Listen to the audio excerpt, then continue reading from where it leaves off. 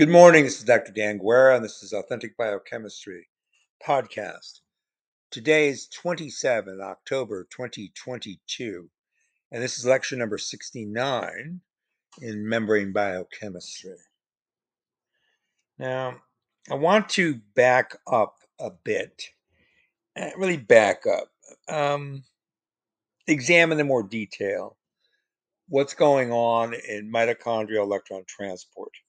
So I can bring up a couple of other papers relative to lipid metabolism, membrane associated bioenergetics, which is again leading to the very end or the climax of this series of lectures on the membrane. All right, so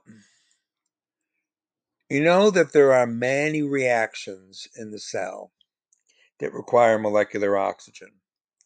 And so you have dehydrogenases, oxidases, oxygenases, and you also have the redox system. So that means we need to talk again about biological oxidation. Remember that oxidation involves sometimes molecular oxygen, but most importantly, what we mean by it in chemistry is oxidation is a transfer of electrons. Indeed, oxidation is a term used for the removal of electrons, and then reduction is a gain of electrons. Oxidation is always accompanied by a reduction of an electron acceptor.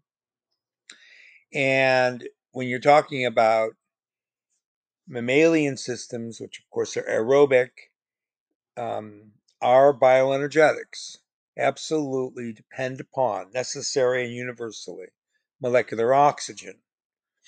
And the process of physiology called respiration is where you normally learn about this in high school or in undergraduate. And of course, what that is the cells derive energy from a controlled series of one electron step reductions of molecular oxygen to water. Okay? So when you express a redox reaction, for example, Fe2 plus Cu2, copper 2, going to Fe3 plus copper, that can be actually expressed as two half cell reactions. First of all, you're getting iron 2 going to iron 3 plus an electron.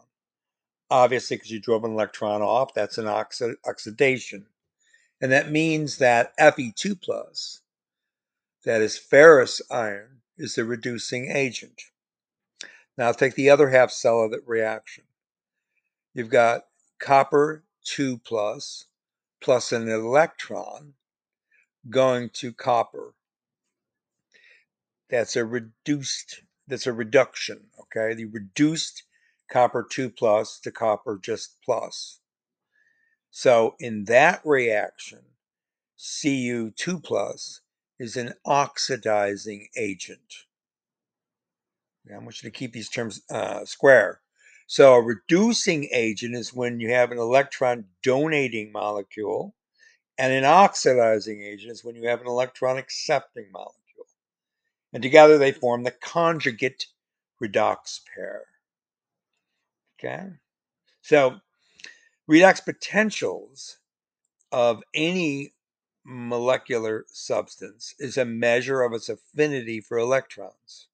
So in oxidation reduction reactions, there's a free energy coefficient, and that free energy change is proportional to the tendency of the reactants to donate divided by accept electrons. And we use this term E sub naught prime. Now that is an electrochemical potential. Okay. So a reaction with a positive sign for delta E sub naught superscript prime has, when it has a that's the change in that particular electrochemical potential. when it has a negative value, when it has a positive value, you get a negative value for Gibbs free energy, where Gibbs free energy is delta G naught prime. So a reaction with a positive value for delta E naught prime, you'll have a concomitant negative value for delta G naught prime. So that means it's an exergonic reaction. So the redox potential of any biological system is always compared with the potential of hydrogen electrode expressed at pH 7. Okay, so that's where we get all of our values for. Okay, so let's move up now to a couple of other terms. Now, the term I just gave you is more authentically in chemistry called an electrode potential because it involves free energy change. And what I just gave you the equation for is a free energy change divided by the electron charge, which is associated with moving the electron or any charged species, right? Now that's in comparison to a electrochemical potential, sensu stricto in chemistry, which is a mu sub j alpha superscript. Now the unit for an electrochemical potential is joules per mole. The unit for the electrode potential is simply a volt. Okay? So the electrochemical potential is that partial molar Gibbs free energy, that delta G naught prime, of a given species J, remember that was mu sub J, in phase alpha, and that was the superscript. Okay, so there are other terms we could bring in. There's chemical potential, solution potential, and overpotential. We're not going to talk about those right now. Maybe later on we'll get back to them. So let's talk about the electrode potential. Now, sometimes in chemistry, we call that capital EWE, and the WE are not capitalized. Now, in the context of other potentials, that WE simply means working electrode. Okay, so you very seldom see this in the literature. But you have an electrode potential, okay, delta E naught prime. It's going to have units of volt, and it's given by the difference, that is per charge, in the working electrode relative to the delta, well, let's put it this way, the mu E in a second electrode that is typically set via a reversible electrochemical half reaction. That would be the reference electrode. Now, the sign convention for this is again consistent with electrons spontaneously flowing from a more positive E naught prime, or EWE. So practically speaking, you measure the voltage difference between the working and the reference electrode, because the EWE and the ERE, that's the reference electrode for RE, are each themselves defined relative to an arbitrary reference. Okay, so the cell voltage is usually written as the E, as a capital letter, of the cell, and that would be the EWE minus the ERE. So you have open circuit cell voltage, and that's related to Gibbs free energy change of the overall electrochemical reaction occurring and working between the two potentials, okay? The working potential and the reference potential, or the working electrode and the reference electrode. So electrode potentials can also be measured during spontaneous electrochemical reactions, for example, like corrosion, and that can be measured and controlled by a potentiostat in a conventional 3-electrode experiment, which we can talk about sometimes later if you really want to get into some electrochemistry. Now, in biology, which is what we want to talk about today, of course, and you talk about the mitochondrial membrane, the inner mitochondrial membrane, you have an oxidative process. And the oxidative process, of course, is going to be involved in a redox. And so you're going to oxidize nicotinamide adenine dinucleotide, reduced form, and you're going to oxidize flavin adenine dinucleotide, reduced form. And when you oxidize those two nucleotides, you're going to transport electrons and protons via electron carriers for the former and via the electron proton motive force across the mitochondrial membrane for the proton. Okay. But ultimately, all you're going to really do is reduce, as I said before, molecular oxygen to water.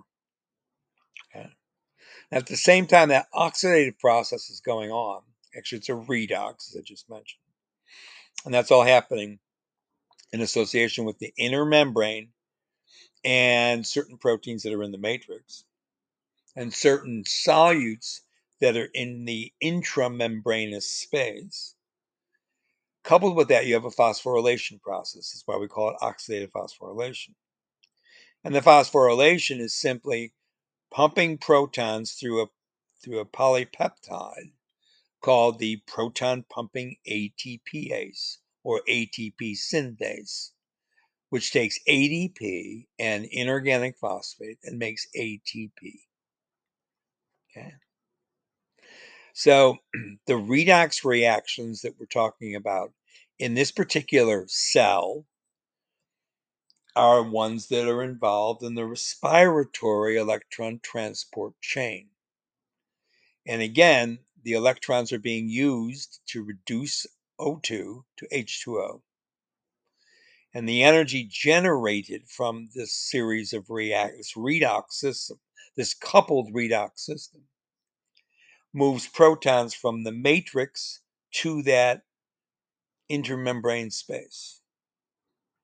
So you get then inward movement of the protons that recovers the electrochemical potential across the membrane, and it also allows you to use the energy to promote the formation of ATP, okay, and a molecular motor activity of the ATP synthase.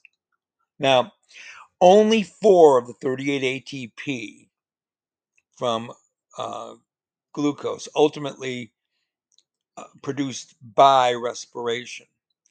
And that's because for glucose itself, glycolysis, you get a substrate level phosphorylation, 2 from glycolysis, excuse me, and 2 from the TCA cycle. So you only get 4 of the actual 38 ATP if you completely respire glucose. But that means the most of the ATP that's synthesized, that's 90% actually, because you have 38 total and you only got 4 from glycolysis and the TCA, comes from the electron transport chain. And that's essentially from the energy in the electrons that are carried by NADH and FADH2, which became reduced because of the oxidative reactions associated with the with one particular dehydrogenase in the glycolytic pathway, but also more importantly, the dehydrogenases in the TCA cycle. So again, you've got glucose going to 2 pyruvic acids. That gives you the total of 2 NADH.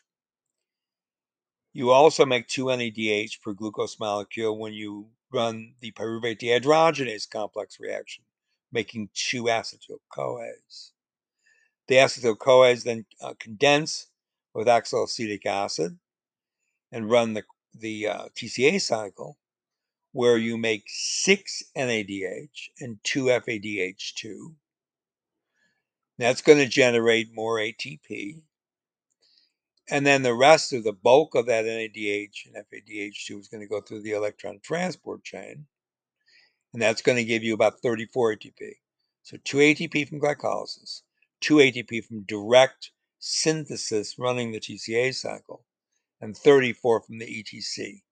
So that means total, again, combustion or oxidation of 1 glucose gives you 38. Okay. Now, what's going on here is you have, first of all, NAD going to NADH. And that's because you took a reduced substrate and you oxidized it. All right. So those are reactions, for example, called dehydrogenases. The NADH is then reoxidizing complex 1. This is an electron transport chain complex that's found in the intermitochondrial membrane. And when you reoxidize NADH, you reduce flavin mononucleotide from FMN to FMNH2. Now that's coupled to complex 2. But complex 2 can only really take succinate and make fumarate. And in so doing, take FAD, flavin adenine dinucleotide, and generate, take FAD and make FADH2. Now, the FADH2 that's made in complex 2, that's an enzyme complex called succinate dehydrogenase, which is essentially an enzyme in the TCA cycle. When that occurs, the FADH2 will be used to reduce coenzyme Q, which is a prenyl lipid in the intermitochondrial membrane. And coenzyme Q then will form, after reduction, coenzyme Q H2, the reduced form. The same time that happens, besides having the succinate dehydrogenase running the FADH2, right, after the succinate dehydrogenase enzyme producing it, the same FMNH2 you made from NADH dehydrogenase can also be oxidized because of coenzyme Q being reduced to coenzyme QH2. Got it? So the next reaction is complex 3 in the electron transport chain. That takes coenzyme Q reduced, so that's CoQH2, and that takes iron at the ferric iron level and produces ferrous iron. Okay, so more oxidized Fe3 plus now goes to Fe2 plus because of the reducing power of reduced coenzyme Q, generated via the reduction either of succinate dehydrogenase or NADH dehydrogenase, production of reduced flavin nucleotides. Right? Just following along here. Now, that complex 3 is cytochrome BC1. And so it contains a heme iron moiety. And that's how you're able to reduce Fe3 plus to Fe2 plus. Now, that same complex 3 will work to take Fe3 plus from complex 4 and reduce it to Fe2 plus. Okay. So how does that function? Well, complex 4 is cytochrome C oxidase. And complex 4 will take Fe3 plus and make Fe2 plus. So now you're coupling iron reduction from cytochrome C to the cytochrome C oxidase.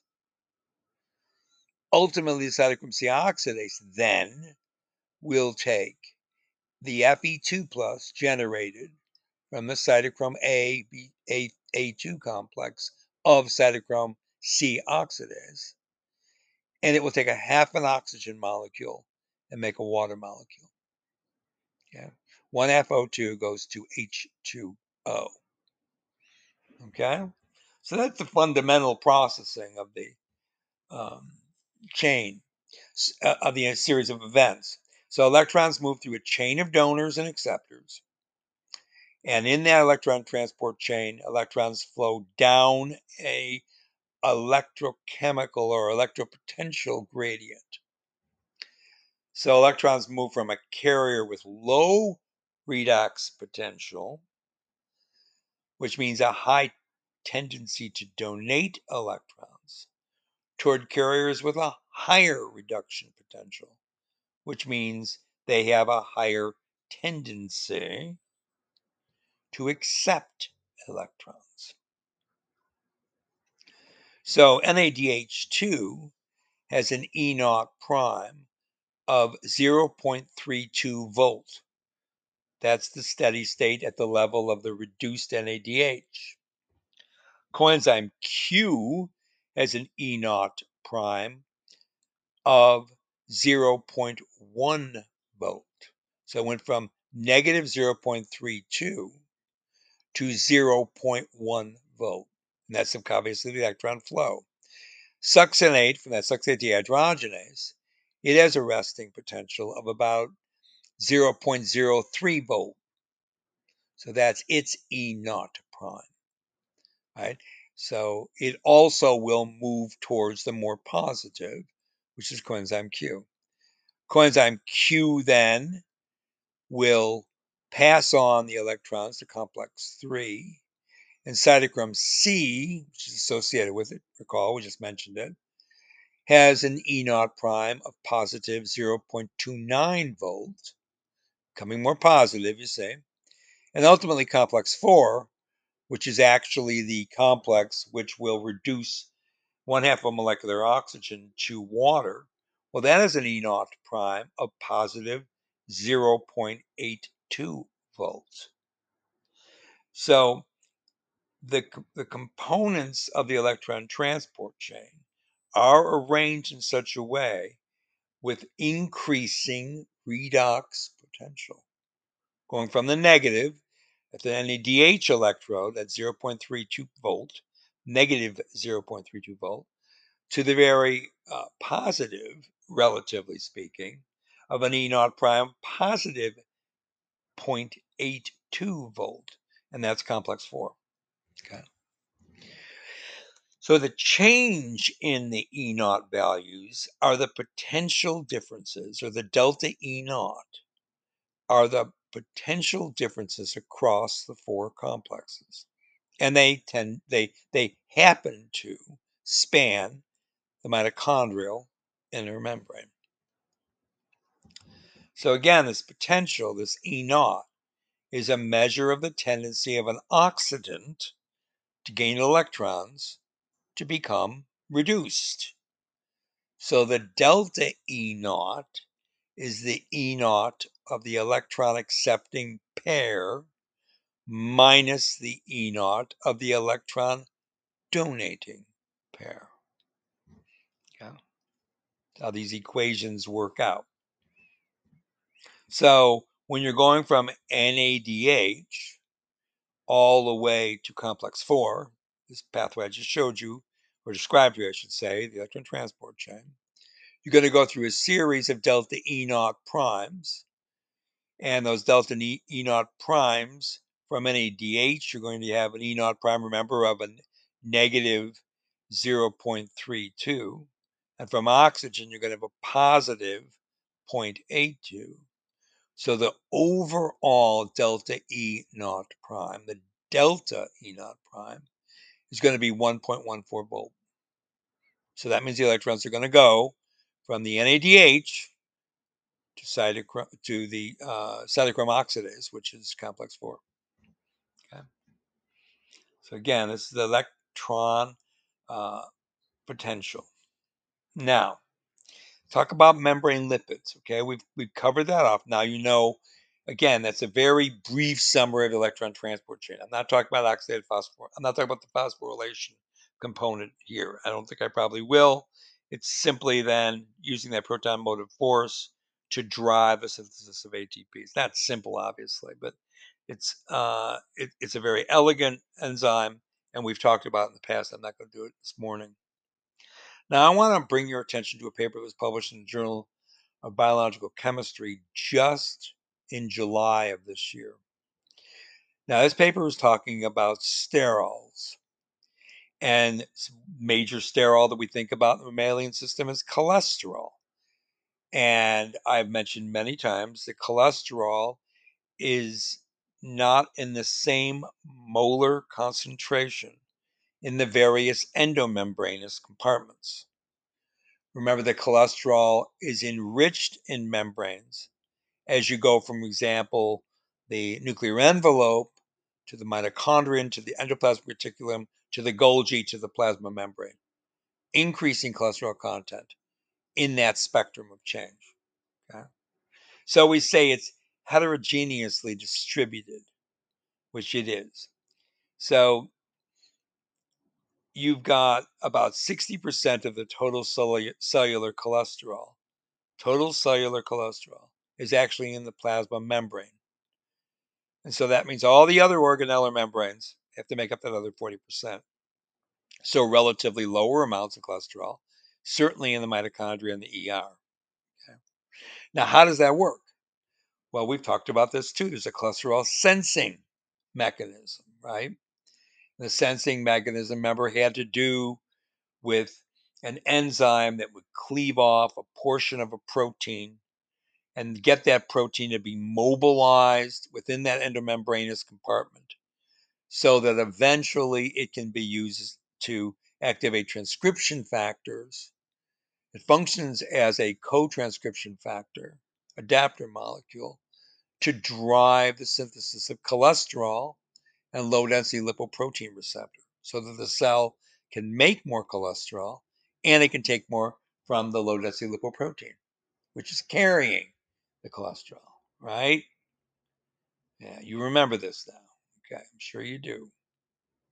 So, this 2022 paper that came out a few months ago is talking about, well, yeah, okay, we know about cholesterol sensing, we know about cholesterol biosynthetic pathway, we know that cholesterol esterifies the fatty acids, right?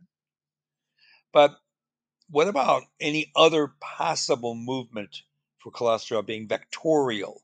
Vectorial meaning teleological, meaning specifically inserting in specific membranes, and at what molar proportion? Well, there's an endocytic recycling compartment, that's the ERC, and that appears to be a major source of intracellular cholesterol, the ERC. Okay. Now, I'm going to remind you, because I don't think we've talked about this in a while, that cholesterol biosynthesis is also multi-compartmentalized. Okay, so not only is its mobility compartmentalized with different endomembranous systems, as I just said, it's also its biosynthesis. So in the mitochondria, you start off with acetyl-CoA, you make acetoacetyl-CoA, and then finally, I don't mean finally meaning the end of the pathway, but one of the last reactions that we're going to talk about in mitochondria is HMG, it's hydroxymethylglutaril-CoA synthase. Then you have hydroxymethylglutaril-CoA synthase, hydroxymethylglutaril-CoA being lyased to make acetoacetate and then acetyl-CoA. Okay, so now why do all these reactions work this way? Well, it's because you're running in the mitochondria portions of of cholesterol metabolism, but also ketogenesis, right? So in the cytoplasm, even though you have an HMG-CoA synthase, notice there was no HMG-CoA reductase in the mitochondria. In the cytoplasm, acetyl-CoA coming from, for example, fatty acid beta oxidation, and then running through components of the TCA cycle to citrate, and then ATP citrate lyase, producing acetyl-CoA in the cytoplasm, will generate acetyl-CoA in the cytoplasm. Remember, CoA esters can't traverse that membrane. And there's an enzyme called acetoacetyl-CoA thiolase, which will actually make acetoacetyl-CoA. So it's now the 4-carbon intermediate. Then you have the enzyme HMG-CoA synthase, making HMG-CoA in the ER. It's the ER where HMG-CoA reductase, which of course is the target for statins, makes mevalonic acid. Then mevalonic acid leaves the ER